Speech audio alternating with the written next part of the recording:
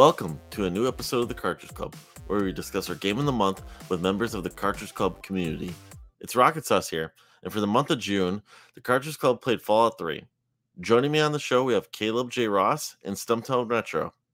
If you've played along, you can always share your own experiences in the forums at cartridgeclub.org, in the community's Discord, or across social media by using the hashtag Cartridge Club. Before I start the show, on behalf of the entire Cartridge Club community, I'd like to give a huge shout out to our Patreon Club backers like Joel Boyce, Buried on Mars, Christopher Rohr, Dean Lasagna, and Caleb J. Ross. To our backers and Patreon supporters, thank you. If you're interested in becoming a Patreon supporter for the Cartridge Club, please look at how you can do so at patreon.com/Cartridge Club.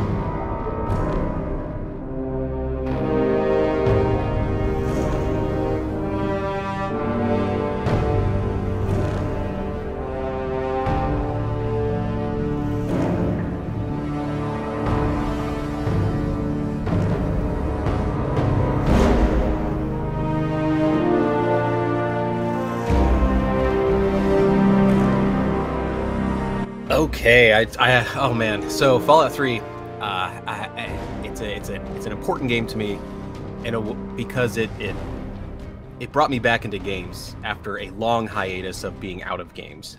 So I grew up with games, played games all the time. I was obsessed with them, so they've always been a very important part of my life. They were an important part of my childhood. After graduating college, there was a stint of about 8 years or so where I was doing other creative stuff, and I just didn't touch video games at all. So there's really like a whole generation. It's around the PlayStation 3 or so generation that completely skipped by me. I just have no frame of reference for any of it at all. And then at work one day, someone just heard that I used to like video games and used to play video games. At that time, I didn't really identify as a gamer because, again, I hadn't been around in a while. And they said, you should play this game, Fallout 3. Well, it just so happened that I had bought a PC that was capable enough of playing at that time, I don't know, like 5-year-old game or something. And so I was like, all right, let me try it out. And it absolutely kind of blew my mind, really, like without any hyperbole at all. Like, it was an amazing experience to come back into games with. And I can really crystallize it down to specifically that, and I'm sure we'll get into more of this, and I definitely don't want to bogart too much, but I think it's relevant here. That sort of opening world reveal scene that all Bethesda games kind of have. I had never experienced anything like that. I didn't know at the time that was kind of a Bethesda thing. I just kind of was like, wow, something crazy cool is happening here when you exit. And it wasn't until playing it this time that I kind of, having this longer history of thinking about games from an analytical perspective, that I'm able to really understand why that was so impactful to me at that age. Because really the game had everything I should not have liked the game in the way that I did, because I didn't understand RPGs in general. I didn't understand stats. I didn't understand character builds. I didn't understand the VAT system. They don't teach you any of that stuff. They don't teach you really how to sell, or like, there was so much in this game that they just don't teach you, that I was like, I should have hated the game and I should have been frustrated with the game. But that opening reveal was so powerful that I was like, I have to be in this for the long haul. I just have to. And so Bethesda games, they just do that, and to such an amazing degree. And it wasn't until playing it through this time that I realized like why it works so well. And it's because in all Bethesda games, most Bethesda games, I should say, they kind of start the character off in a very contained dungeon environment. In this case, it's a vault. In Oblivion, it's an actual dungeon. In Skyrim, you can actually see the world a little bit, but you can't actually move, which is, I think, equal in this particular example I'm trying to make. So you can't move, or you're in this small environment, and they slowly sort of allow you to become the master of that domain. It's almost like they are teaching you how to specifically conquer that particular dungeon. In Fallout 3, you literally are growing up in the vault, and then you actually get into some fist fights if you want to, which I definitely did with some of the gangs, the tunnel snakes. And then you end up shooting people and killing them, and you sort of feel powerful. You finally get a gun. Like, toward the very end, unless you steal one from one of the guards. But you become a master of this environment. You're like, man, I got this. This is okay. Corridor shooter. I got it. I can figure this out. And then you open up the vault door and you realize, holy crap, I don't know anything about what's going to happen right now. I am, even the way that they reveal it with like sort of your eye foggy, sort of like, I don't know where I am. It's such an incredible reveal that makes you realize that you are going to be constantly learning new things. You're going to have to, it's the first time you're able to go kind of in any direction, because in the vault, there's only it's literally corridors. And so it worked so well. And I would say even during the second playthrough, this was only my second playthrough for the podcast, since having not played it since 2000, I don't know, 13 or whenever I played it, I guess last time. I opened, it didn't have quite the same impact, obviously, because I was expecting it, but it was still something that I was very, very impressed by. So that's sort of my initial opinion of the game. I really enjoyed it. We'll talk much more about it, but it's an important game to me, and that's why I'm excited to talk about it. So thank you for having me on.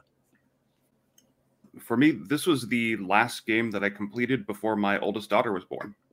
So this game came out October 28th of 2008. My daughter was born exactly 1 month later. Wow. So this is my last foray into non-parenting gaming, which for me, it's going to have a lot of nostalgic memories because of that. And I was also a real big fan of Fallout before this. I was a PC gamer growing up. I didn't really have consoles. All my friends had consoles, so I went over to their places to play everything I wanted to have, unless it was Sega Genesis, which, by 2008 wasn't really the high mark anymore. So I played Fallout 1 and 2, and they were isometric, slightly turn-based games. They were very different in terms of their setup. And, it was that classic interplay thing. So if you played any sort of like interplay RPG before, they have a redundant amount of menus, and everything was more complicated than it ever needed to be, but you had a plethora of choice.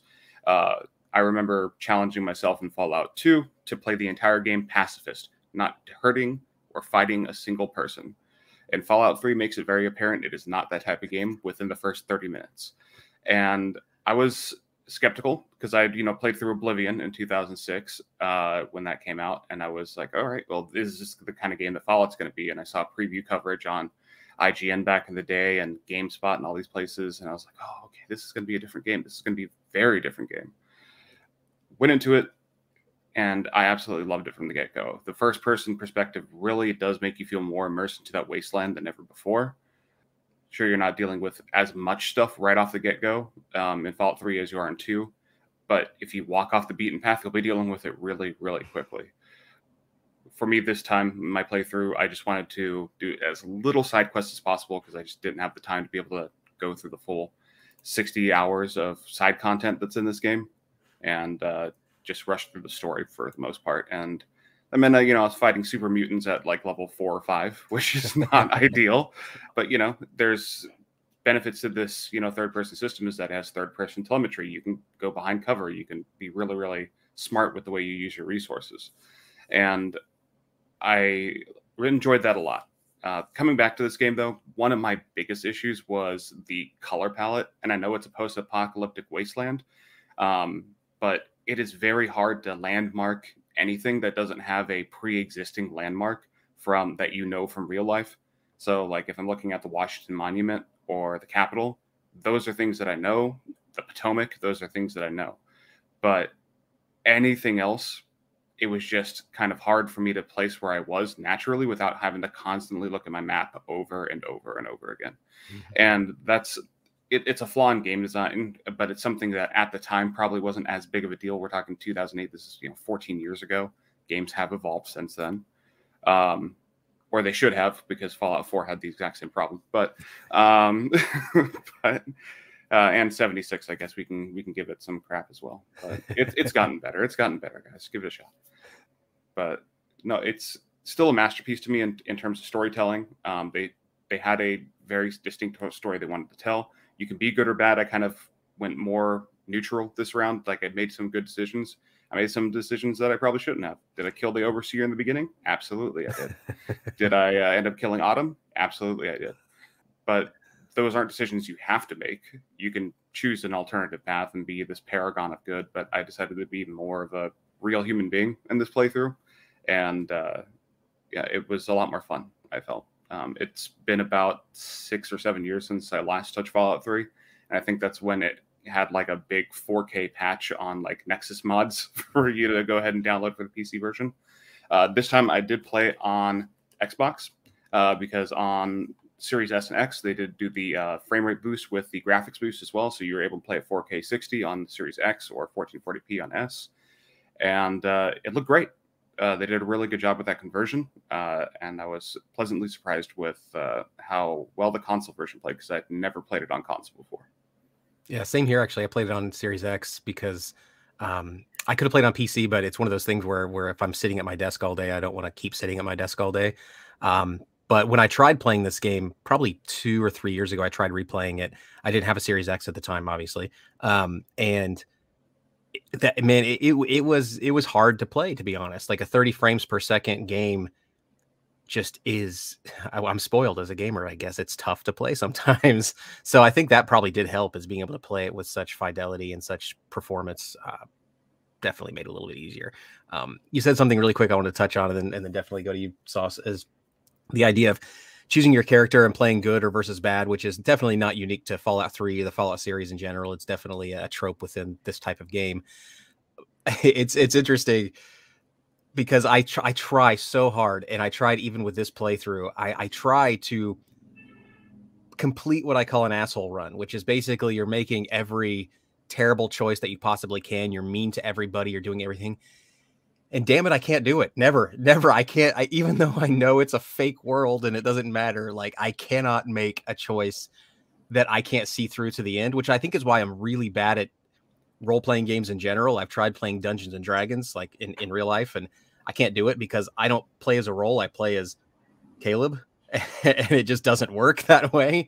Not to say that I'm a paragon of good, but like, you know, in real life, I would probably have difficulty murdering someone, and that's the same in this game. You know, it's interesting. I try my hardest, and I know that there would probably be a lot of fun to have if I was just to annihilate everyone. Like, I've never blown up Megaton, and I've played this game now 3 times through. Never blown up Megaton, even though it sounds like it would be really fun to do.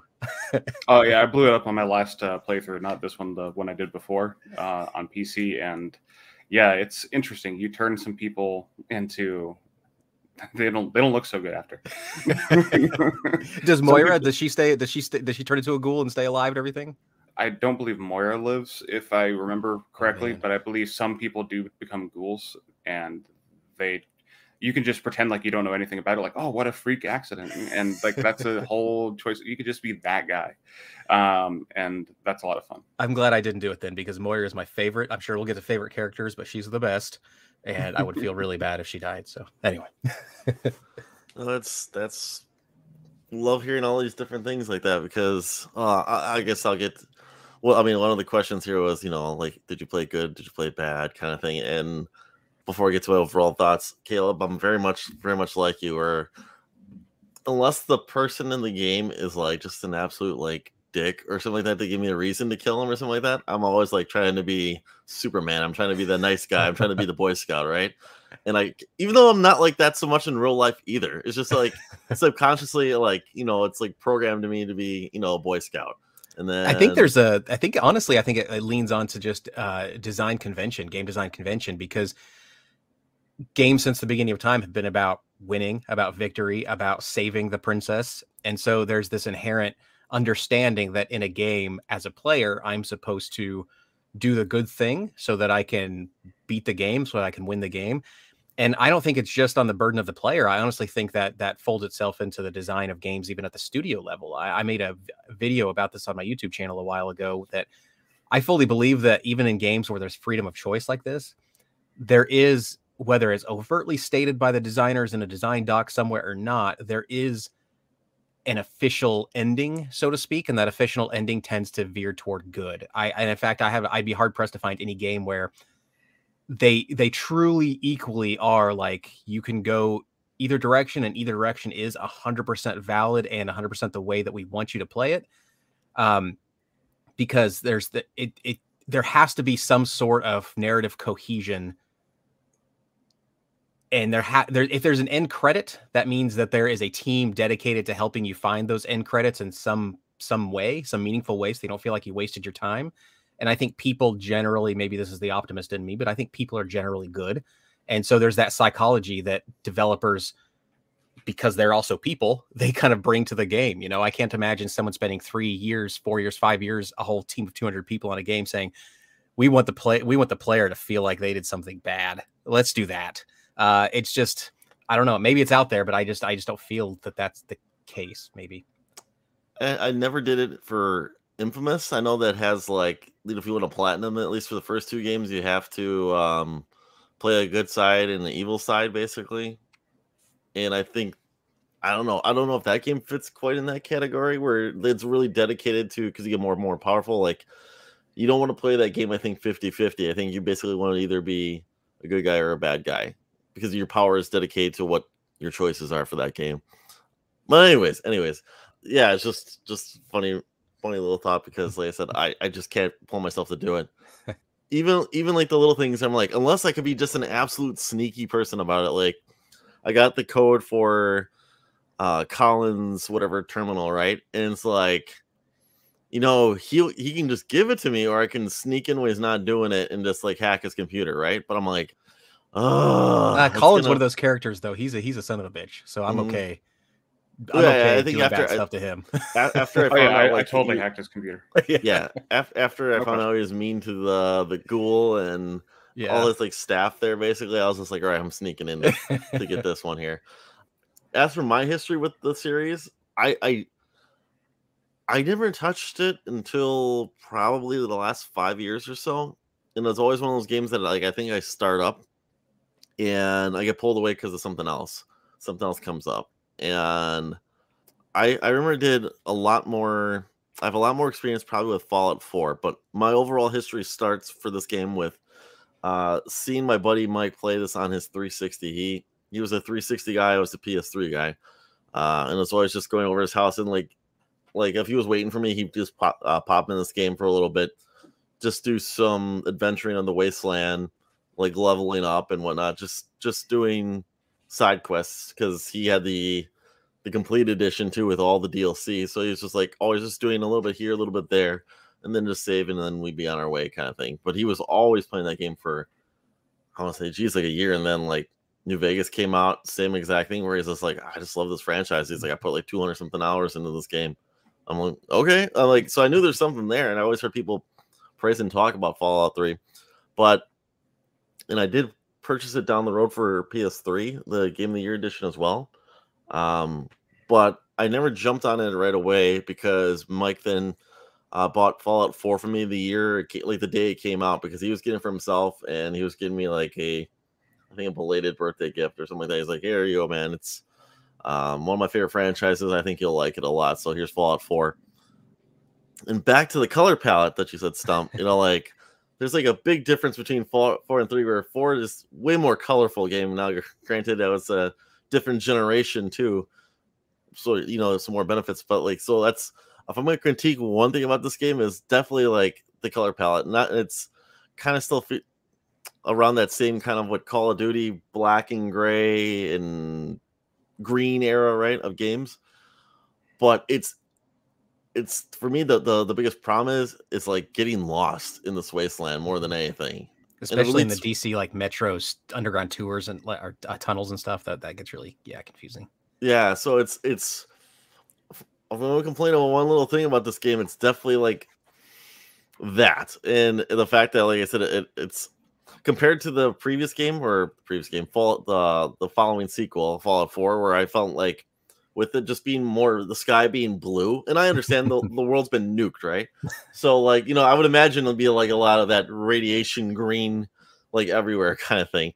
But just like having blue skies, I think, is much more of I don't know, like a draw or something like that. Like, I don't want to say intimidating. Like maybe that's what part of my one of my questions down the road for the show here is.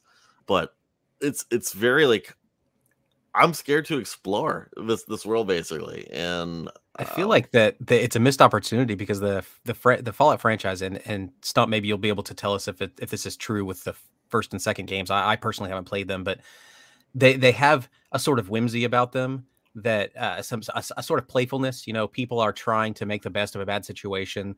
Their last the last semblance of humanity was during a time that looked, from an outsider's perspective, to be essentially perfect.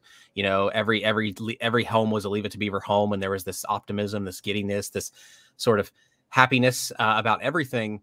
And so it's that mixed with the destruction of you know, the world, and trying to maintain that sort of mentality, or at least that's the only reference of humanity they have.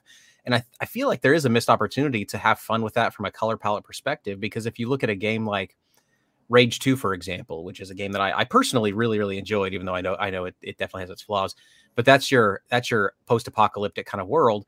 But they go to the extreme, and they're like, let's make it confetti, and let's make it crazy colors, and let's have a whole lot of fun with it.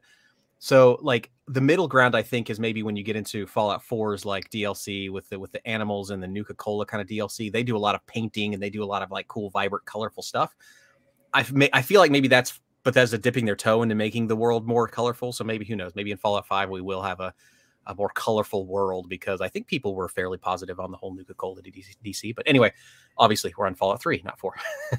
Well, yeah, they have addressed a lot of that in Fallout 76, because you're in West Virginia, in these mountain towns and everything like that. So there is a lot more lush environment and everything like that. So you get a lot more of your greens, your browns. And in the earlier games, because, you know, some of them take place like in the West Coast and things like that, you do have some like more forested environments. There's even a part where you're sneaking into like an old temple of sorts, and it's all green, and vines are everywhere and everything like that. So there's definitely landmarks, because they knew in a top-down isometric with everything just looked like light brown with shacks everywhere, you would never know where you were going. You know, because this is Diablo 1, Diablo 2 design aesthetic. If everything looked the same, it would be extremely hard. It would be the Loot Go Lane sewers in Diablo 2, but everywhere.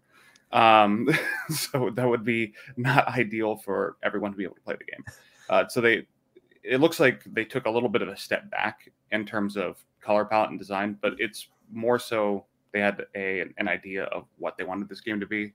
And given that it's Washington, D.C., that would be a main target for nuclear attack. That makes a lot of sense that this doesn't have as much of a blue sky as Boston, or, you know, if you're in Vegas, you know, these aren't like military important sites or politically important sites. So I can see why, like, in the whole scheme of the world, why it kind of makes sense. But at the same time, playing it, I just do you think coming back to it's harder. Do you think part of it maybe is because I know, so there's the radio that I'm sure we'll talk a little bit about, but there's that Galaxy News radio, and as soon as you exit the vault at the very beginning of the game, you start to hear this chatter on the radio a little bit, and as you progress throughout the game, the radio signal gets stronger through missions and stuff like that, so you hear more and more. But pretty early on in that radio feed, which again is kind of like your only connection to this new world that you're in, so it kind of treats itself almost as like a way to, it's almost like a museum tour guide in some way, because it tells you about certain spots that you might want to hit up, or it tells you kind of the various politics that are kind of going on. So it teaches you about those kinds of things. But one of the things it does talk about early is this idea that there is a place in the wasteland somewhere with real trees. And they keep harping on this. There's a place, it's a magical place with real trees. And they tell you about this pretty early, but it's not part of any mainline mission quest. You don't have to go to it. And so I'm wondering if, and this may be giving Bethesda way too much credit, but I wonder if what they're trying to do is almost plant like a seed. I guess maybe even literally, I don't know. They're trying to plant this idea in your head that yeah, it's bleak. Everything is bleak. But if you really want to see green, if you really want to see something cool, it's out there. You got to find it. And then if you do find it, in my first playthrough, I did end up going and finding it. It's even more impressive and more and much bigger. And so therefore the contrast between that green environment and the rest of the bleakness, it makes that green environment so much more vibrant and impactful. Again, I think that's probably given Bethesda too much credit, because if that were the case, you figure that they would want to make that part of the mainline quest so that every player has to see it and get that impressive kind of feel. But I don't know. It's just a thought there, because that is a really cool area. If you haven't gotten there, it's part of the side quest, but it's a really cool area. I can't remember the name of the tree. Do you remember the name of the tree? There's a guy it's a dude. It's been about, I think I didn't do it in my last playthrough because I did a dark timeline, you know, evil. But my first two playthroughs of the game that I ever did, I did end up going there. I don't remember what it was called though, because it's been Harold. Well over a decade. But yeah, no, it makes a lot of sense because you had been outside the blast radius and everything at that time. And I just pieced this together in my head. This game came out the same year as WALL-E, the movie. Oh yeah, which also very similar color palette on Earth. So I was like, oh, interesting. We must have had a thing for apocalypses. Yeah, people were going through some stuff. Upon this second playthrough, I was able to recognize things, and maybe this gets into some of maybe the criticisms that we might have of the gameplay itself and how maybe it hasn't aged in certain ways. But again, when I first came to this game back in the first time I played it, whenever it was 2012 or whatever, I assumed all of the stuff I didn't know was because I'd been out of games for a decade, right? So I would come to this, I didn't, like I said earlier in the recording, I didn't know what these perks necessarily did. I didn't know really how to repair things, how to sell things. I didn't really understand that because the game doesn't really teach you that kind of stuff. Sometimes it'll give you a giant text block to read through right before you do the action the first time, but there's no real way. There's no ability to sort of relearn that or re-educate yourself on that or whatever. So it's assuming a lot about the player and their familiarity with these types of games. When I came into the game the first time, I was ignorant to all that, didn't understand any of it. So I could just kind of push through, brute force my way through. Going through it this time around, I feel like that's a dramatic, not necessarily dramatic. It's a problem with the gameplay, and that, and again, this criticism could be lobbied at any of these types of games, and that they don't necessarily introduce the player to the character system in a way that allows the player to make confident decisions. And again, I think that is a trope of this type of game, so most players understand that. But for example, when you get into it and you're filling out your special, it'll give you a little thing. It'll be like, here's your agility number. This has impacts on your speed or your AP refresh rate or whatever. But without having actually played the game at all, I don't know how important speed is. I don't know how important the agility, the AP refresh rate is. I don't know. Though I understand what it's telling me this point is going to affect, I don't, as a player, know the importance of that at all. So it's really sort of, I'm just guessing. Now, part of me finds that kind of appealing. But again, I do overall, I think it's a problem. I think there should be better ways of maybe going about that. I know some of the games like New Vegas, I think, is one of them. They allow you to respec after a while. So maybe after you do get kind of familiar with things, you can respec and be like, okay, now I can put it into it. But to me, that feels a little bit clunky. But part of me, although kind of also appreciates it a little bit, because I'm making a commitment at the beginning to these certain skills that I know are going to be good. And so therefore, as a player, it might push me toward using those particular skills more often because I know that my character is kind of good at that. So it's almost forcing me into this role playing. If I put a bunch of points in speech, for example, even though I might not know necessarily exactly what speech means, when I have dialogue choices that call out and say speech, this is a dialogue choice that if you choose it, you're going to pass this dialogue choice because you invested in the speech skill. I'm probably going to pick that one because that's what my character is good at, because I told this game that I wanted my character to be good at that. So I think there's benefits to it. But that's kind of my takeaway, is I still overall feel like the onboarding for this particular game, and probably a lot of others in the similar genre, are a little bit clunky. I'd agree with that. And here's a follow-up question to you guys who are the pros of Fallout. What does the percentage mean for speech? Like for speech as an example. Like, here's an example of what I went through. So I go and I talk to Three Dog, the Wolfman radio disc jockey kind of guy here, right? Yeah. Your classic 1950s radio disc jockey, we constantly hear on one of the radio stations, right? And he gives me a mission, right? Leading up to, he has something where you ask him about where your father is. And then there's a speech option where I originally challenged it and said, yeah, speech. And he said failed. And basically he won't tell me unless I go find the satellite dish that's down in DC somewhere, get it back up, and then come back, right? So I go and I do that, but I'm getting my butt whipped, right? So I go back to I forgot where I went back. I think I just reloaded that save point basically, and I went back to him and I chose speech again, and this time I passed. It said I had like a 21% chance with the speech, Now, does that mean 20% is 21% like the bad end, where it's like, hey, you only had 21% out of 100, or is it like a like is the percentage of it's low? Does that mean I'm gonna not? It's a harder chance for me to make it, because there was another time as an example where I had like an 80% chance or 83% chance of getting it right, and I still failed. So I was kind of like questioning. I'm like, is it 83% chance of not hitting it, or 21% chance of? I don't know. Can you guys explain the percentage? Yeah. So it's definitely out of 100. Okay. 100%. Now some of your speech actions can never be at 100%. Like there are certain paths that you can talk to somebody that just don't have a 100% chance of success, no matter how maxed up your charisma is or your speech. It's just not going to matter. But it's a roll of the dice. It's literally an old school RPG system. It's doing an integer value. It's when you click on it, it's just rolling the dice and letting you know if that's a yes or a no based off of that 81% or that 23%. So yeah, you can save point and just keep refreshing every single time until you get the one you want. If you don't want to invest into your speech at all, that's definitely an option. But I don't prefer to play that way personally. But yeah, it's 100% roll the dice, but you just get a better dice roll with your speech. But I was going to say, you guys are right about the gameplay. It is 100% antiquated in the way that you approach these systems with RPGs. And that's kind of, an issue with the way that they've designed these RPGs in general. They're all kind of basing themselves off of tabletops. And so you have character sheets, you have these places. When you level up, you're filling in those slots. You don't know exactly what those slots are going to do for you on your next quest you're going to go on a tabletop. You don't know what they're going to do in this case either. And they want to stick to that mainly, and that's why they haven't deviated from it even so far as 76. It's still the same. Skyrim is the same. All of these games these Western RPGs are like this for a reason. And it's because that's the system that's been in place for over 50 years of tabletop RPG. And it's very hard for them to move away from it without becoming like an action RPG where it just automatically upgrades everything you need as you progress through the story.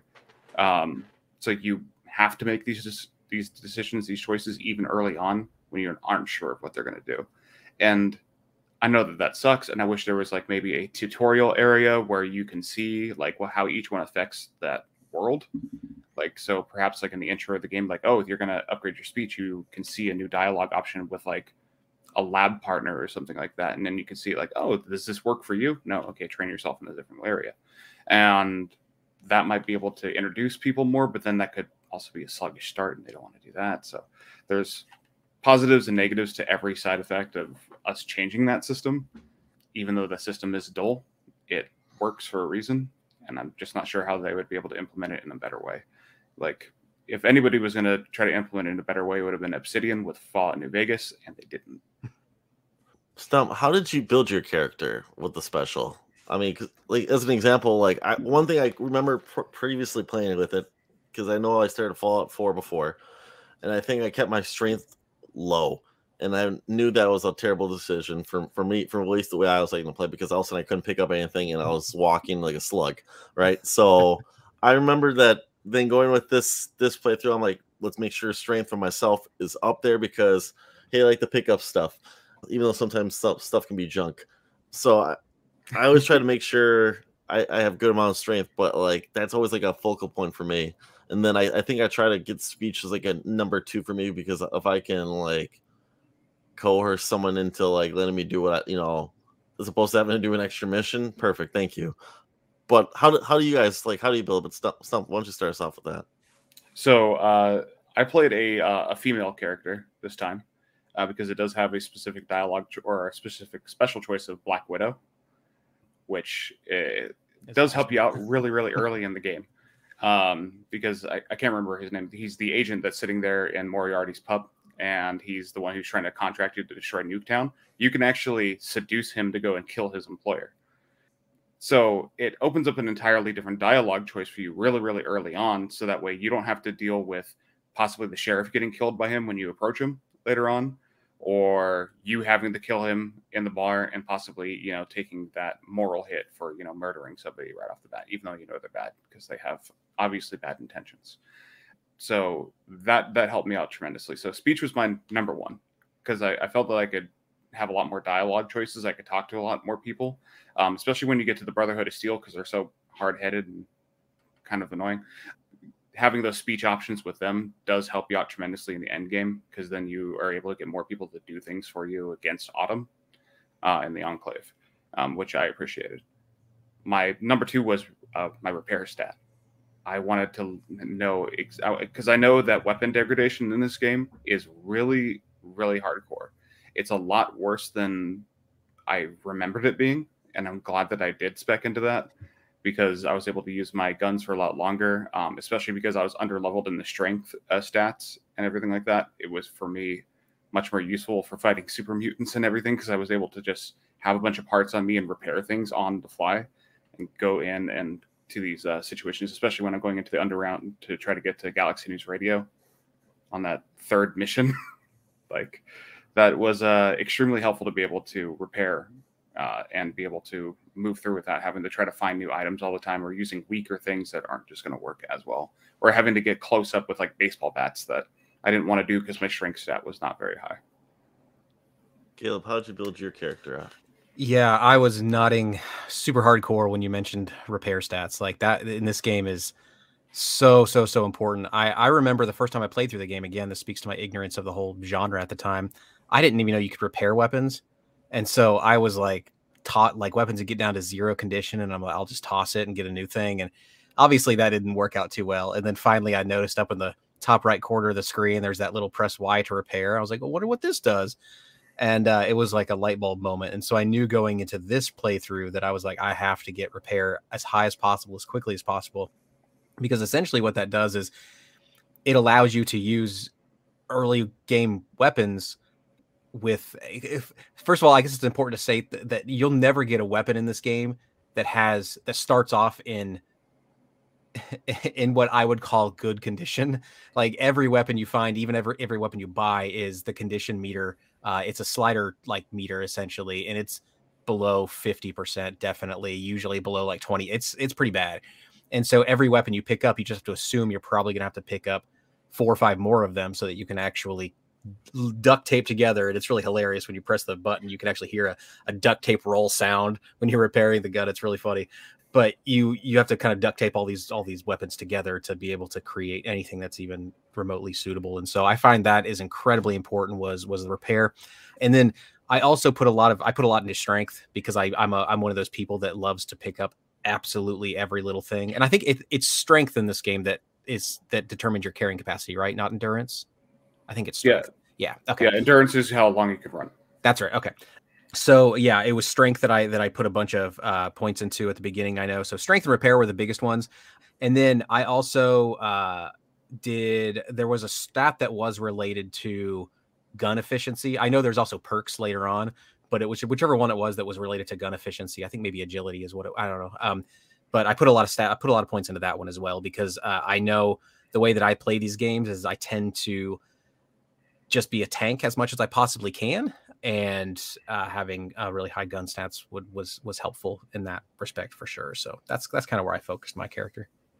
Is there anything I need to know differently about VATS too, by chance? Like in my VATS, it's kind of the slow-mo system, right? Where it basically freezes you and he tells you the percentage of what area you're gonna hit the head, right? Or if you can hit like the torso or the arm or something like that. That's new, the franchise right here with Fallout 3, right?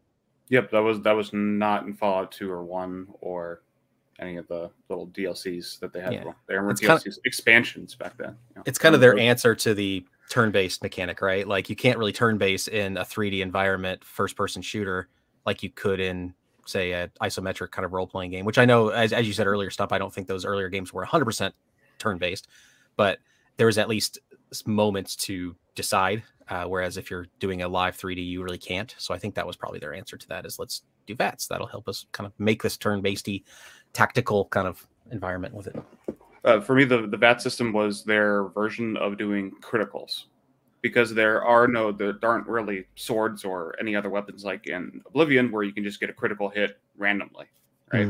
So VATS allows you to have, with guns, critical hits, where it's, because when it makes that contact, or if you're just having trouble hitting somebody, it's going to do a little bit more damage than if you did it normally.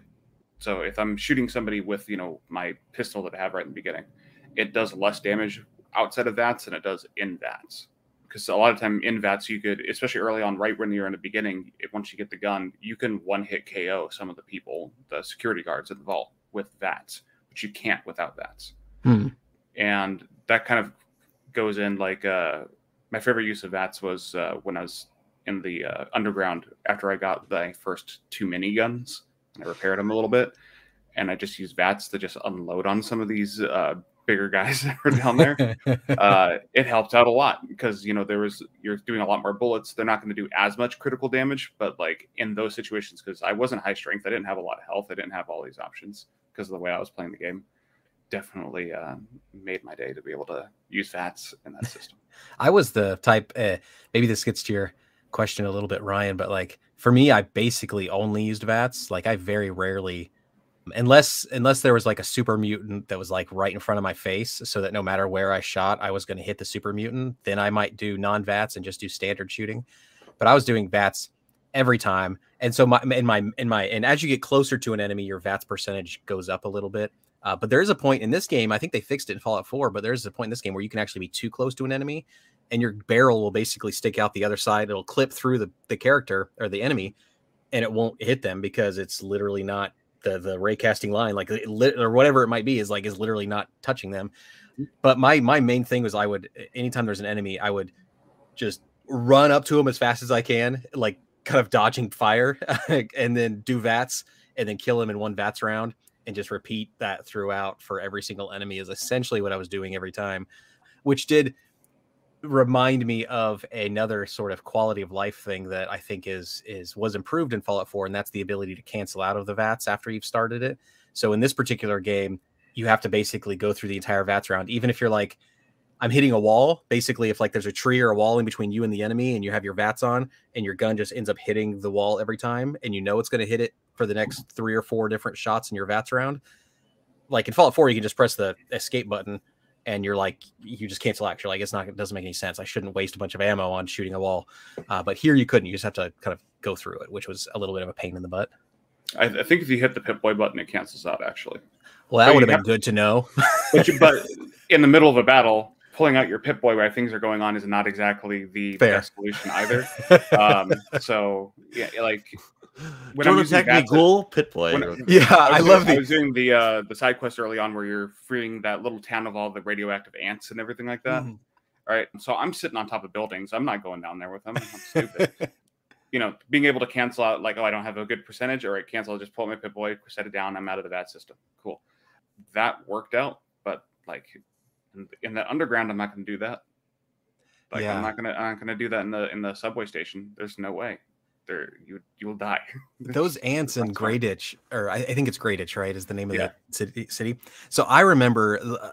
I'll really quickly. I just kind of want to lay this out there because again, I think it speaks to maybe the differences in how I approached this particular game, and maybe Brian, this being you this isn't your first experience with the game, but obviously you haven't like played it completely through yet or anything like that. So I'd be curious to know if it's similar for you. But the first time I played this game, I remember the pacing felt immaculate to me. It felt like I would play the first, half of the game really almost. And I was experiencing mostly raiders, a few, mostly mole rats, a few things like that. I would hear word of super mutants and people talking about super mutants. And I wasn't really, I didn't really encounter them too much.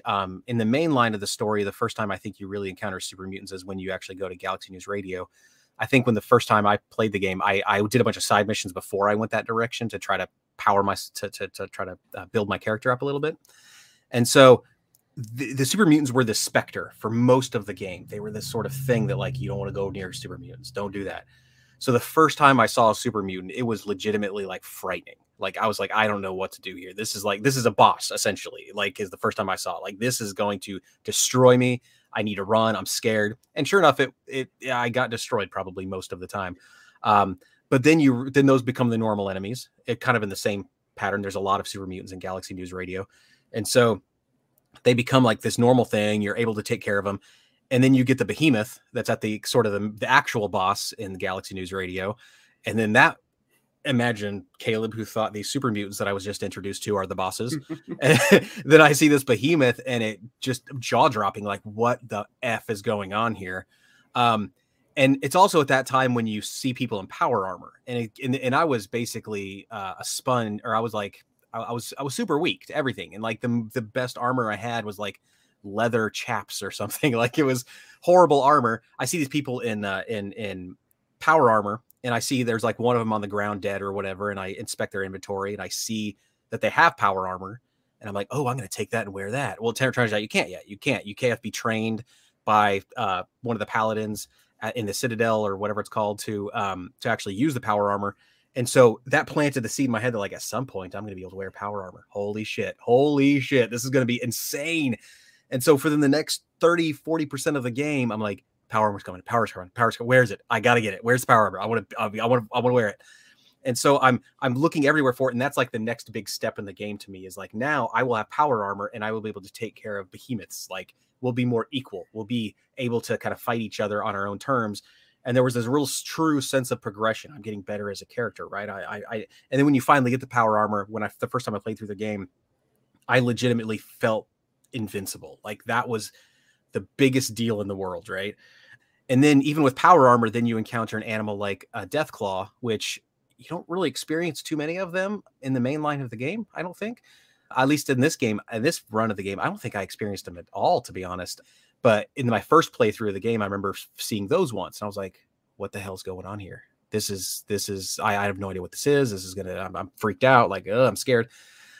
And so, but this playthrough, none of that felt weighty at all. Like the first time I saw Super Mutant, I took care of it pretty easily. When I finally got power armor, it wasn't actually much better than the armor I already had. It wasn't this big tank thing that I thought it was going to be. And so I was, it was a different experience because I think I think the game wants you to do a lot of side missions. It doesn't want you to beeline things, but that's what I did this time. And I probably lost a little bit in terms of how effective the game was for me.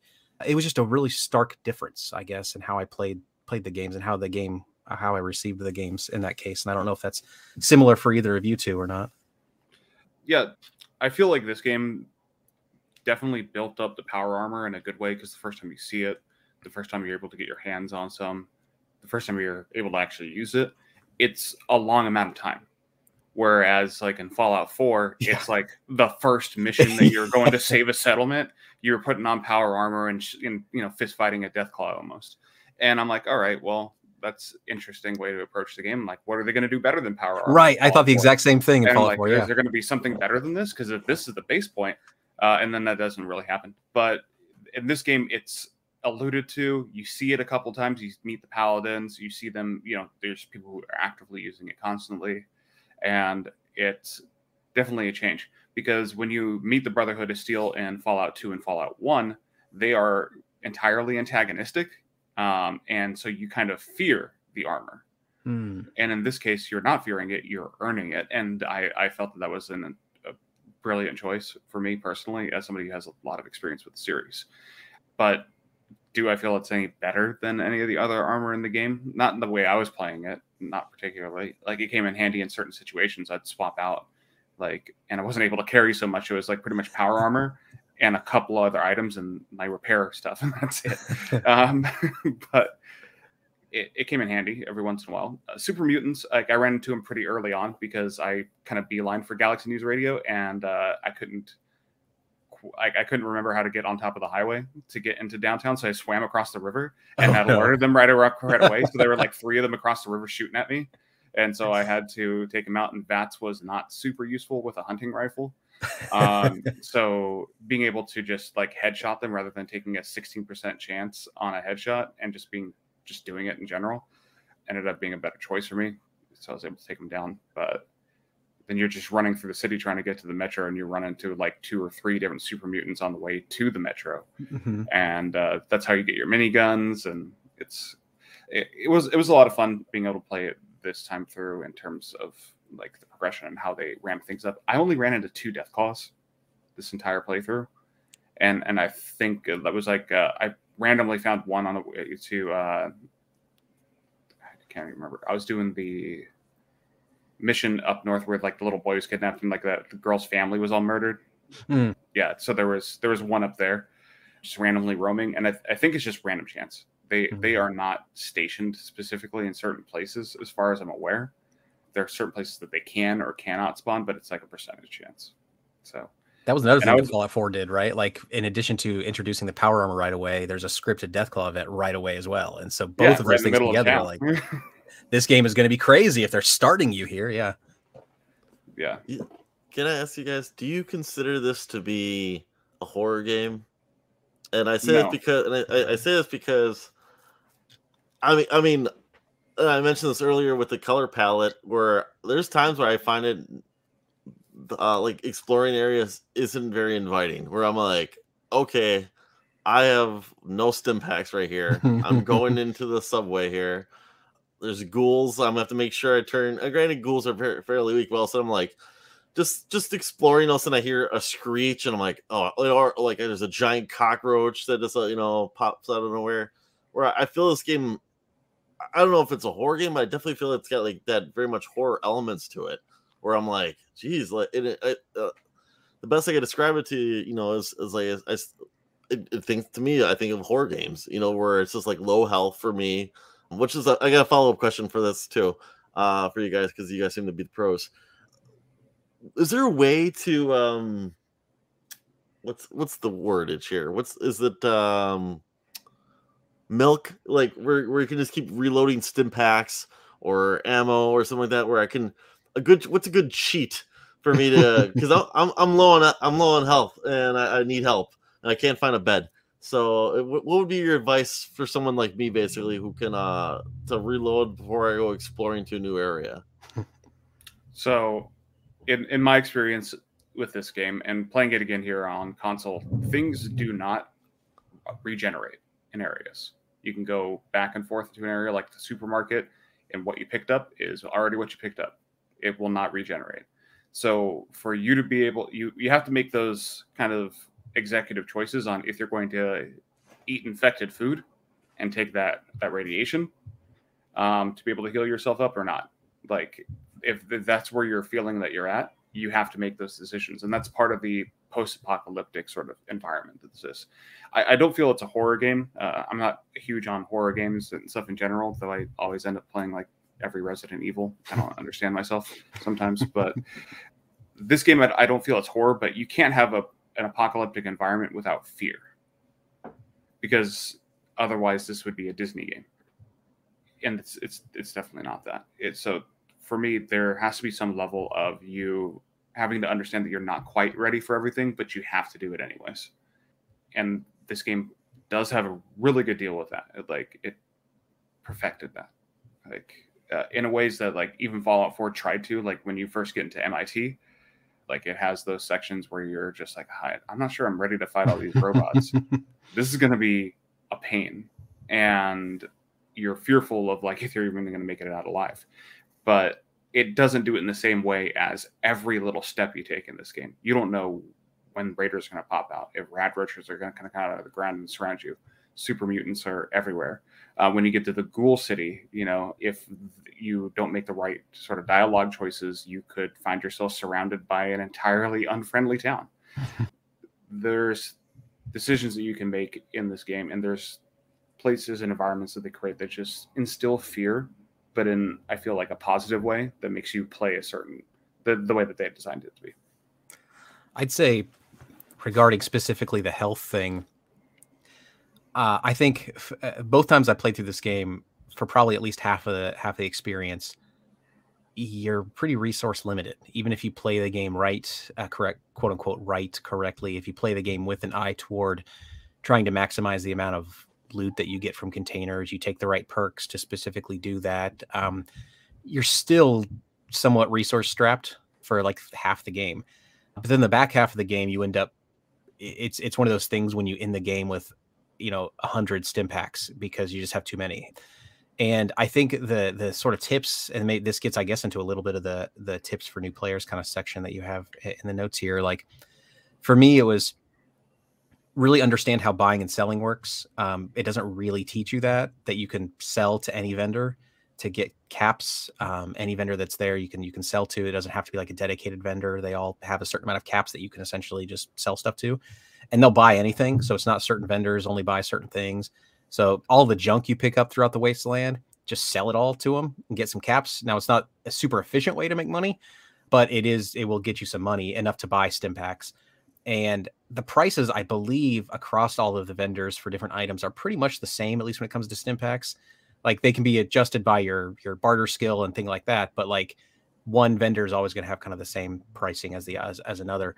So as long as you're selling all of your loot, selling everything you don't need or don't use, you're getting enough caps. Use those caps. I used caps to buy exclusively ammo and stim packs for like the first half of the game. I didn't buy anything else. There's a lot of stuff that would tempt me. You know, Moria has the rocket, or the junk launcher, the rocket launcher schematic, which is super fun and tempting when you read the description, because it uses junk for ammo. And it's like, there's tons of junk out there. That's the solution to my ammo problem. And it is really fun to use. But in all honesty, it's not needed. And you could really spend that 1,000 or whatever caps much better on stim packs. So I mapped the entire game. I had the stim pack button mapped to my down directional button, so that in mid combat, I'm just pressing a down button and I'll just press it as many times as I need to fill up. The medicine perk is also really, or medicine, perk, I guess, or is it a perk skill? Is also really, really important, because that dictates how much health you get from each of those stim packs.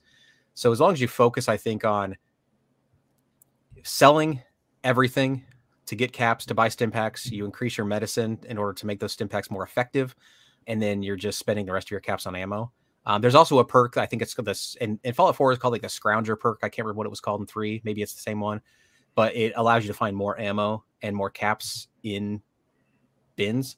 That was super duper helpful as well, because then you find ammo every third or fourth file cabinet to you find ammo in every single file cabinet, and it's just it's everywhere. And so those were really, really helpful. I wish I would have probably taken those a little bit earlier in the playthrough, but those things, they helped me kind of see through and get to the end game, where I was way overpowered toward the end of the game for sure. Absolutely. And they should, like, if I were to make a change, I would have them have allocated some of those stim packs earlier on to make that introduction to the game a little bit easier. Because I found that they're way too plentiful in the end game when you don't need them, because you have better armor, you're not getting hurt as often, you have better weapons to take things out before they become a threat. So I don't know why they felt that they needed to overdo it there at the end, when in the beginning it's completely bleak to be able to find these sorts of items. I feel like it would have been a much more fluid playthrough if they had it available. But I did pretty much the same thing. Another thing that with that bartering system, with the selling system, that people don't realize is that you can sell to people who don't have caps. Oh, right. And then you don't get paid for the things you sell them. So you need to make sure that you're not overselling items to people, because you can buy them back for them for caps, but you can sell it to them for nothing, just to get it out of your inventory space. So if you have a bunch of like stuff that's worth like 2 or 3 caps and you're pretty resource rich at that point, like, get it out of your system, so you're not, carrying it around anymore. Sure. But like Moira, or you can get rid of your caps really, really early, or get rid of all of her caps really, really early, because she's a vendor that you're going to go to pretty consistently. And she only has like 400 something caps. Mm-hmm. But she also gets an important nuance to that whole concept too, is that if once they're at 0 caps, you can then buy stuff from her, and then those caps that you've spent are now her caps that you can take back. So it's essentially you're just trading items rather than everything. So like anything you sell for, she will literally have those caps in her wallet that you can then take back when you sell stuff to her. The other thing that I did that was really helpful is there's a point in Megaton, one of the quests, where you could possibly get your own room in Megaton, your own cabin, your own apartment or whatever. And once you're in that apartment, then you have boxes that you can store things in.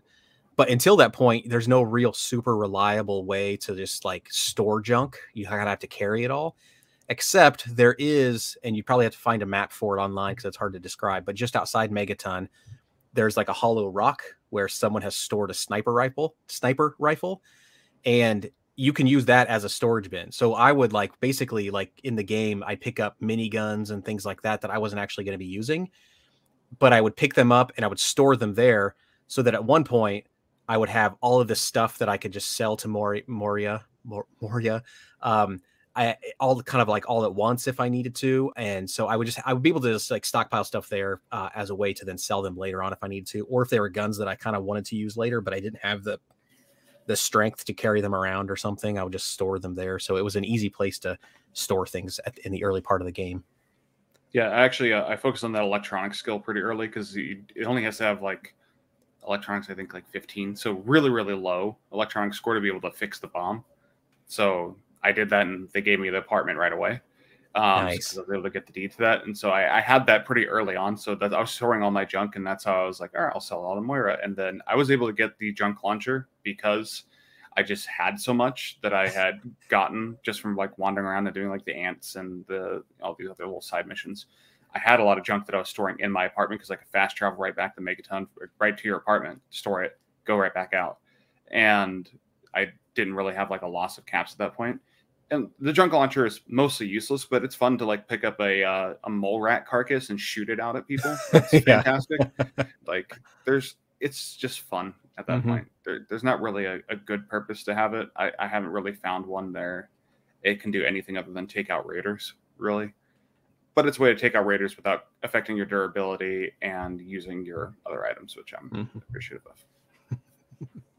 One more question about this. Because I kept reading about it online, and I just don't know how important it is, and I lost it for a small portion of it. It's karma, right? I kept reading online like karma is very important to this game. Is that true? I lost it because I opened up a file cabinet and took a stim pack from 3Dog in this area because I was like, oh good, I need something like this, and it said you lost karma, and I'm like, okay. It's kind of like a warning too, but like I said, I read online that karma was very important in the game. Is that true? Yeah, that's your good and evil system. So it is important. I stayed mostly in positive karma. Like I said, I did kill a few people that I needed to, or just kind of took like a more neutral path. But those things do affect your karma negatively when you kill people that don't have to be killed, or like if you nuked Megaton, that would definitely put your karma in a real bad place to recover from. But it does affect your dialogue choices. It does affect how people approach you and talk to you, because you as the Wanderer now have a reputation.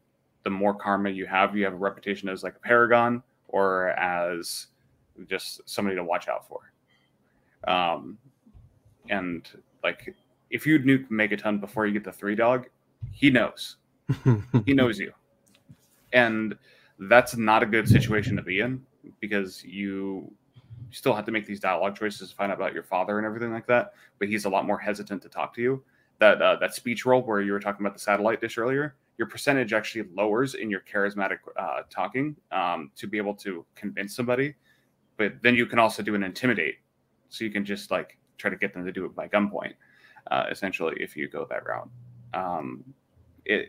It's if you've ever played Mass Effect, it's very similar to that, which oddly came out the year before this game.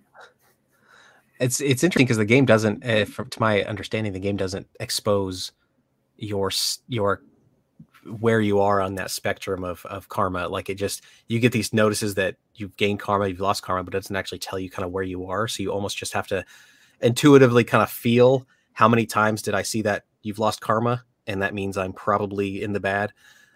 The first time I played through the game, I didn't pay any attention to the karma stuff, and I just stole everything. I just stole. And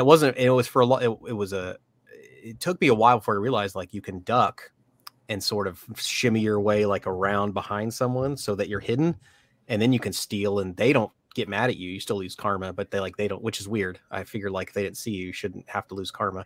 But anyway, you could just steal everything, and I did that like crazy.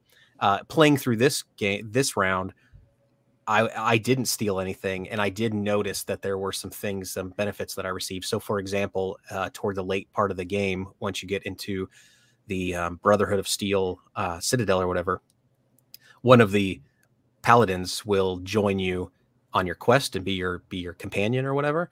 And I think that's related to karma. I think you have to have a positive karma for that paladin to be able to join you.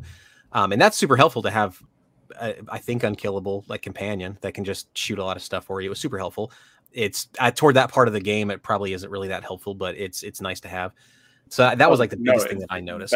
That's actually a huge one. So I think it's Sonya, I think is her name. I think so. Yeah, that sounds right. Yeah. So in the end, where you have the option to like save the Potomac and save the people and everything like that, you can actually, if you have good enough karma, you can send her in there to do it for you, so you don't have to die. Oh, see, I took Fox at that time, and I should have, because you can only have one companion, and so I took Fox instead of her. Oh man. Okay. Yeah, she can sacrifice for you instead of you self-sacrificing. So that's a whole thing related to karma. Karma, as far as I'm aware, is also supposed to affect your random encounters as well. So if you have negative karma, if you're going around stealing everything, you can have more death claws appear. You can have more enemies, be way more aggressive towards you. Probably more Talon mercs, I'm guessing. Mm-hmm. Yep, I remember seeing those all the time in my first playthrough, and they annihilated me, and that's why, because I stole a bunch of bobby pins from the Doctor and Megaton.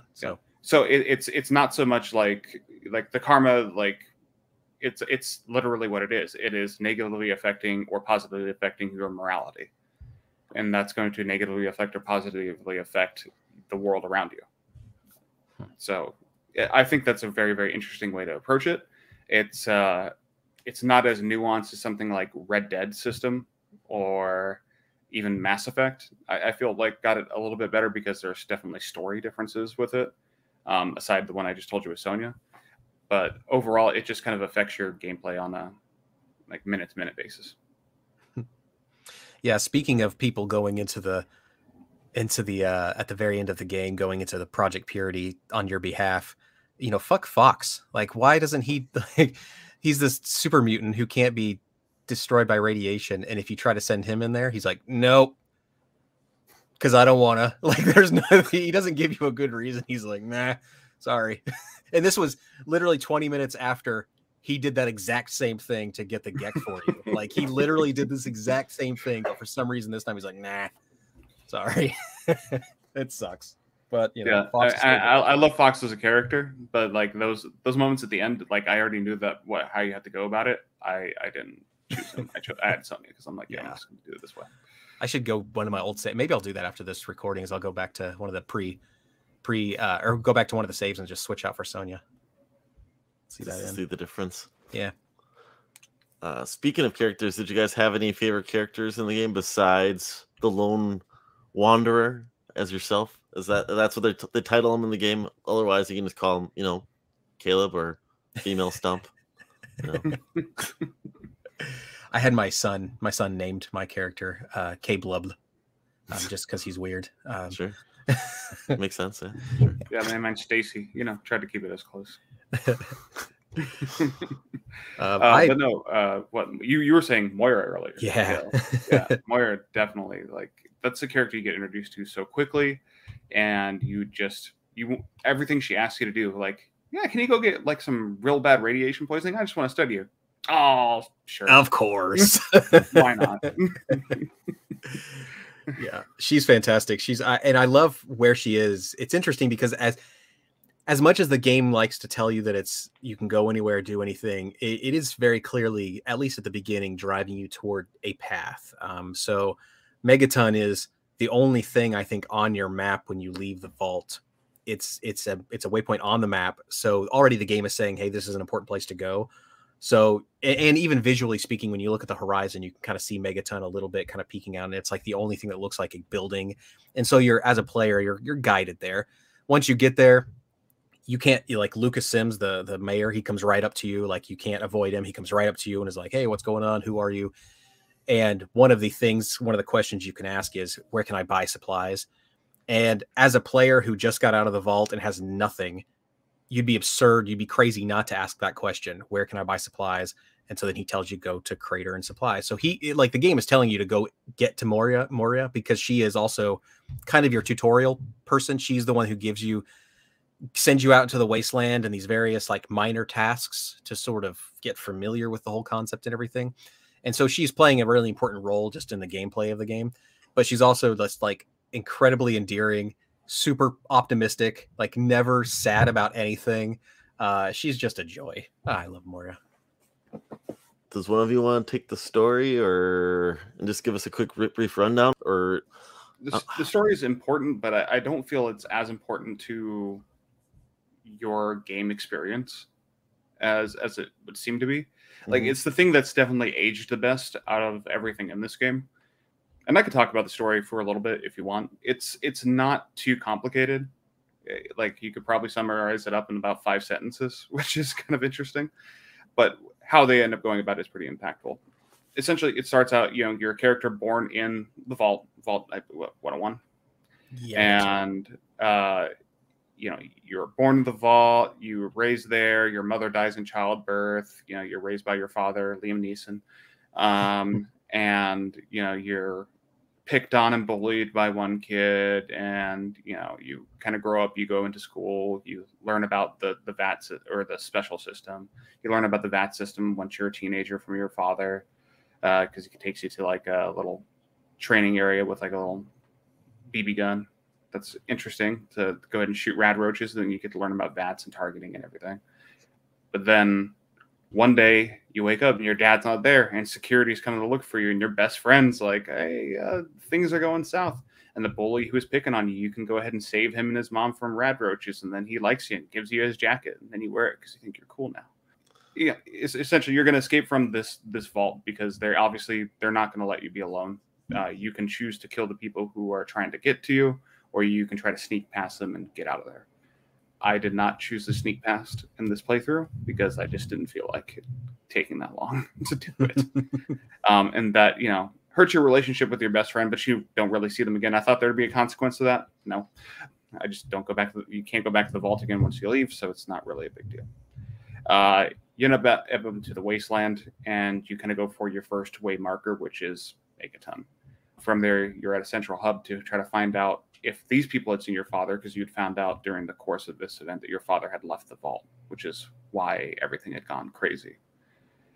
You find out that he's gone through Megaton, and that he's searching for, he might have been at Galaxy News Radio, so you go to this location next, which is infested with super mutants and bunches of enemies in your way, and you're entirely underleveled for it, so you need to go back, and that's where you get to learn about side quests and getting yourself a little bit better before you can go back and attempt that. Once you meet up with Three Dog, he ends up telling you, oh yeah, your father went to like Rivet City. Okay, so you have to go down to Rivet City. And it's a whole nother thing which you're entirely underleveled for again. So more side quests, more doing stuff. You meet a lot more playable characters. I think this is where you get to meet Fox for the first time, if I'm not mistaken, in Rivet City. I think it's maybe there's the ability to. I didn't meet Fox until it was after going to even the Citadel, or after going to like the is that what it's called, the Citadel, the place with the Paladins? The Brotherhood of Steel. Yeah. The Brotherhood of Steel. Yeah. I didn't meet. Yeah, and so there might be a way to meet him first, but that's when I first met him, was after even that. Yeah. From there, you find out that there's essentially 2 major forces. You've been seeing these little like Sputnik-looking robots all around, but essentially the Enclave is the remnants of the former U.S. government. They have a fake president, and it's essentially a military coup, and it's an entire military dictator. And they originally worked with your father. You were born outside the vault. You weren't born inside the vault as you thought. And he took refuge there, and they, for some reason, let him in. It's still not clear why they let him in, but they let him in. He was a scientist working on a program to clean the Potomac River to make it not radiated anymore, so that there's a fresh, clean source of water. That way you could grow plants again, and restored life to the DC metro area, which is pretty important. You find out that your father is being held in a different vault, of all things. I think it's Vault 83. So you go over to that vault, and you bust him out. He's very grateful to see you. It doesn't last very long, because I think you have to go to another vault, and he ends up drowning himself to save you. But like, he tells you about the Gex system and where you can get it. You have to go and chase that down. But then that's where you run into the Enclave for the first time in force. And you get to make a decision with them, because they essentially want to poison the river and get rid of all the impure creatures and only allow the pure, like the Enclave, because they have been essentially just breeding with each other. Fun little Blue Mountain, Kentucky people thing going on. They want only pure humans. They don't want any ghouls. They don't want any super mutants. It would essentially cleanse the entire area of anybody who was different. And you get to make that moral choice if that's what you want for the future of this world that you're in or not. I mean, there's a clear answer for morality choices to not do that. You could oppose him, team up with the Brotherhood of Steel, and take him down. You can activate the Gek into their self-sacrifice, and you can choose to put the filter on there to kill everybody or not. But if you have your companion do it, obviously that's not going to happen. You just get to restore the world. End of story. Congratulations. You've saved the Potomac. Did you guys have any favorite missions or side missions in the game? I really liked, and I believe this is a main mission. I think it's something you have to do, but there's a mission where you have to go to a slaver camp and rescue a couple of kids from the camp, which I believe these are kids they came from a place called Little Lamplight. Little Lamplight is hiding the entrance into the vault where I think you meet Fox. Maybe I think maybe that's actually way quite a bit earlier. Anyway, it doesn't matter. You have to go to the slaver camp to rescue these kids. The reason why it's one of my favorite missions is because it's one of those missions where it was like the first time in the game where I really didn't have any problem just like murdering everybody, you know, because like you go in there and you learn pretty quickly they run a slave camp, and they have no qualms about it. They think it's great. Everyone thinks it's great. And there are ways to get the kids out of the camp without murdering everyone. But it's interesting because it's not super obvious how to do that. Like they give you some instructions. If you have a high enough science or something, you can actually hack some stuff and do some stuff and everything. But even with all of that, it's not like push this button and we're free. You still have to kind of think about it. And it's so much more satisfying and so much easier and so much more fun to not think about it and just kill everyone. And that's what I just enjoyed that mission, because it seems like it's the game telling you that it wants you to kill everyone without telling you that you should kill everyone. Like it just, and I don't think you lose karma at all in that situation, even when you shoot them and they're on side. Because when you first get introduced to them, they're not enemies. You can talk to them as though they're standard NPCs. Even if you kill them when they're standard NPCs, I don't think you lose any karma. So it's like the game's like, yeah, you go ahead and murder all these people. That'd be great. And then move on. And this is the first time the game kind of let you do that. It was really cool. Yeah, I was actually going to point out that exact same mission. For me, like I did have my science high enough to go ahead and free them. But when you do that, it does change them from being NPCs that you can interact with to being more antagonistic, because they're going to try to chase down the children and things like that. And I honestly just didn't want to allow them to just essentially harvest more kids. Like, I know that's not something that will happen in this game, but like I felt like a moral obligation to plaster the walls with these guys. Yeah. And you can't, interesting side note too, like you can't shoot kids in this game. And even when I think all Bethesda games actually, like you just can't kill child NPCs. So it's kind of interesting knowing that, like, so when you first go into Little Lamplight, which is just a city full of kids, it's a city full of kids. And when they turn 18, they have to get kicked out of Little Lamplight to a different town that they've built called Big Town, I think. And as soon as you walk into Little Lamplight, if you try to do the VAT scumming, which actually is another tip for, I guess, new players, like as you're going throughout the wasteland, just constantly press on the controller. It's the left bumper, I think. Mm-hmm. Just constantly press that all the time, because sometimes there's an enemy that you can't see, but VATS will be able to detect it. So if you're just doing that all the time, basically, then you'll be well aware of enemies much, much, much earlier. But when you walk into Little Lamplight, if you try to like pull out your gun or do that, nothing happens. And that tells you right away, like, oh, this is a safe place. I can't kill the kids here. The game's not even letting me pull out a weapon in this area. Therefore, I must be perfectly safe. And so, yeah. Yeah, no, I got real big Peter Pan vibes out of the whole thing. I was stoked about it. I thought it was great. Yeah. And then the other big mission for me was the Herald mission. I didn't do it through this playthrough, but through the previous playthroughs. It's definitely the most different mission in the entire game. And I think for any players who have not seen it or experienced it, definitely maybe look up some things online to figure out how to find it and how to get to it, because it's definitely worthwhile. I didn't do it in this playthrough as well, but nuking Megaton definitely does change the game. And it's something that I feel that if you are curious of how it changes the game, Like even just create a save point and try it, see what happens, because it does definitely everything is different at that point, because you don't really have a hub world to go to anymore. You don't have that hub in the beginning, so you change your entire way you're going to explore the wasteland, because you have a new hub, which is where your employer's at, which is way far away from everything else. So like unless you got to the supermarket really quickly so you can have that as a fast travel location, getting back to GNR is going to take a long time. Did you guys ever dabble in the DLC by chance? I did years ago. So this playthrough, because I was doing it on Xbox with what was included with Game Pass, it does not have the DLC included. It is not the Game of the Year edition. So it does not have Operation Anchorage or anything like that in there. Now, in 2008, I was actually living 40 miles north of Anchorage, Alaska at the time. So when that DLC came out a couple of years later down the road, I'm like, oh, I'm going to get this for sure. And I played it, and it was fine. Did it look like Anchorage? Kind of. Not really. I don't know. I was hoping for more.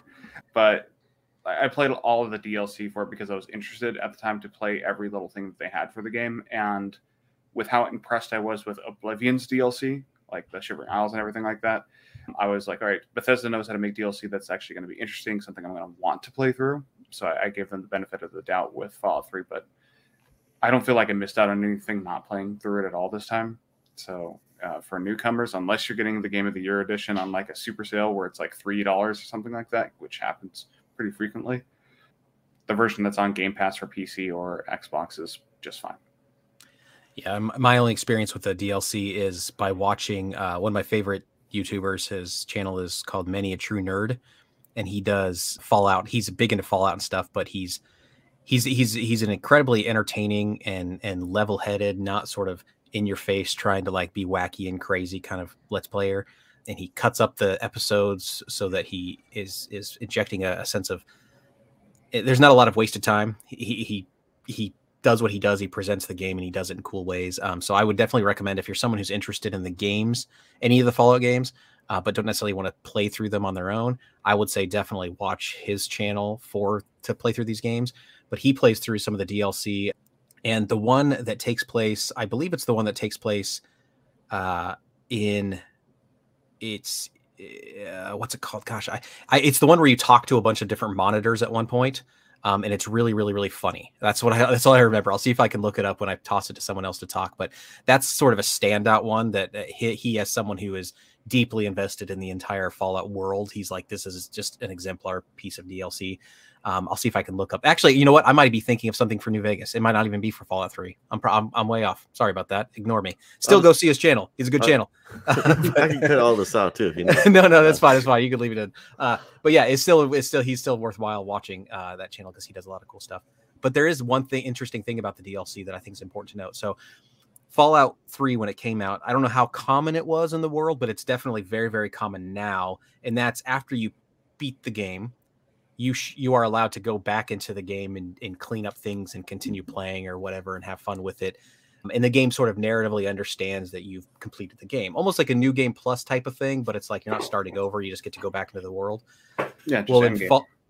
When Fallout 3 launched, like once you beat the game, like that was it. Like you couldn't go back into the world and clean up side quests or do anything.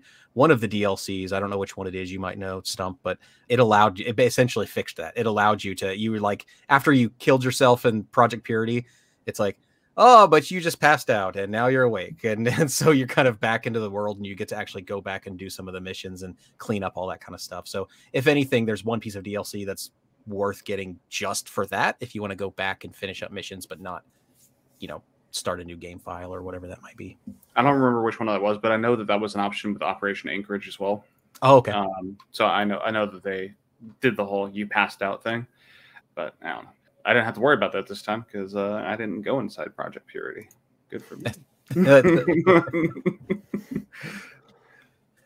So I was able to go in. I think that option does allow you to go into the world and do endgame stuff as well.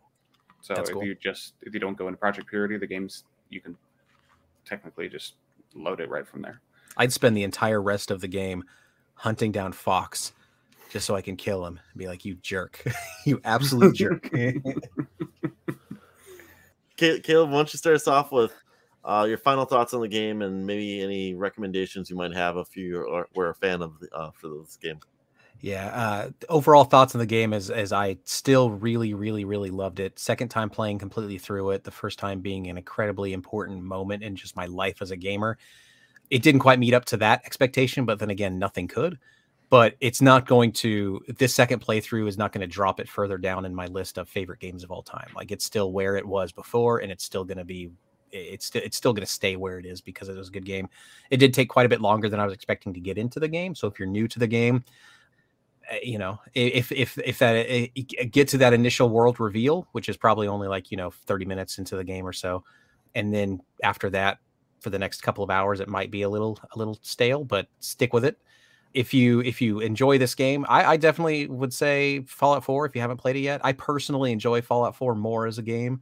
It's probably not quite the RPG that Fallout 3 is, and Fallout 3, even being Fallout 3, is to a lot of people not like the best RPG in the world. But Fallout 4, I just felt it was more fun. And so I would say definitely go for Fallout 4 if you enjoyed Fallout 3. Yeah, I'll pass it on to Stumpton. Yeah, so I feel this game is a masterpiece. The story is fun to play through. It's not entirely complex, like I mentioned, but it's fun to play through. The game is fun to play through. Has it held up to where my nostalgia has it after 14 years almost of it being out? No, it's definitely not to where like I remember it being at the time, but it's still a fantastic game if you can take into your mind like, okay, this was the year of, Gears of War was popular, then you might be able to see where these design aesthetics are all coming from. If you like any of the Skyrim or other Elder Scroll games, this is definitely your way to look at it through a much more modern sense rather than the fantasy sense. I honestly can't help but recommend it to pretty much anybody who plays any kind of game. It's available on every single platform imaginable, so you can play it everywhere pretty much except for PlayStation, which, if you're just playing on PlayStation, you're really limiting yourself anyways. Recommendations based off of this game, Fallout New Vegas. Like, I would say New Vegas is still my favorite in the series so far. I didn't ever expect anything to take over Fallout 2 on PC for me, but the New Vegas was the one that did that. This one, it's still a solid entry. I still think it is a masterpiece, but it's definitely not my favorite Fallout game. And that's just because, you can build off something. This is the first entry and this first person one, and they do get better over time. And having Obsidian's, mind on it, they tend to bring out the best in a project when they get their hands on something, which is fantastic. If you don't want to play New Vegas or you don't want to play something from this era, I can't really say that Fallout 4 looks a ton better than this, even though it is years later, because it does use the exact same game engine, but, just 10 years in the future, essentially. It's hard to really quantify, like, how important this game was in shaping, like, essentially what we feel like a bunch of different post-apocalyptic games that came after this point. If we didn't have this, we probably would have never got that Mad Max game that didn't sell well, but was a lot of fun. We probably wouldn't have gotten some of the newer changes to, like, Resident Evil. I feel like Resident Evil 7 and 8 borrowed a lot from, like, these fear elements, like how they designed these environments in the first person. I can definitely see some influence there, but And if you don't want to do anything scary, just play Fallout Shelter on your phone. Or anything fun. Or anything else. But if you want something fun in this universe that's just like really colorful and playful, just do Fallout Shelter. It's fine. I just want to really quickly say, I mentioned earlier that it doesn't drop it from my that this game has stayed in my where it is in my list of favorite games, and I do keep, for no reason at all, a list of my favorite games of all time. Every time I beat a game, I put it in my list somewhere. So Fallout 3 is my 27th favorite game of all time. These are games that I've beaten, so I have to have beaten it for it to be on this list. 26 is Final Fantasy VII Remake. So I like Final Fantasy VII Remake one more than Fallout 3. But surprising me, actually, because I think if I would replay this next game, I would think it would be better than Fallout 3. But Wolfenstein: The New Order. So there you go. As for myself, this is like my first time I ever really just dedicated myself to playing Fallout 3, and it's good. I mean, it's like some says, a 14-year-old game, so there's still some flaws. You're gonna see it from today's perspective, but I'm still finding myself enjoying the game. I'm not rushing through it. I'm just exploring this world, getting side missions, really just enjoying my time exploring this world. I think that says something for a game that's this old, and you hear people talk about it still to this day. I mean, if we look at our Cartridge Club poll too, it was voted the best game out of the 4 released. Now, New Vegas was not listed on that poll, so who knows about that. But Fallout 3 was the one that took the cake, according to the Cartridge Club. It's, like I said, it's fun, and I something that's, if it's this, came out in 2008 and still is fun to play. I still think it's saying something from someone who's still new to this franchise and just learning it. As for recommendations, Stump, you mentioned Mass Effect, and I think that's probably a pretty damn close game. That you mentioned, I didn't have it in my head until you said it. I'm like, that's pretty damn close to it all. The world system is different, but pretty much like, yeah, I mean, that's Starfield next year. There you go. Mass Effect meets Starfield next year. Mass Effect meets Fallout. There you go. It's the whole vibe. I'd like to reiterate, July's game of the month will be Donkey Kong Country 2. If you're playing along or just want to discuss the game with us, make sure you let us know by using the hashtag Cartridge Club on whatever social media platform you frequent. For those of you who want to get a head start on August's game of the month, we'll be playing Hades. If you're interested in being a guest on the show, please reach out to us. We're always looking forward to having new community members on to talk about the games they love. To those of you interested in supporting the club beyond a review on the podcast app of your choice, I'd like to mention that the club is entirely funded by pledges made from members of our community.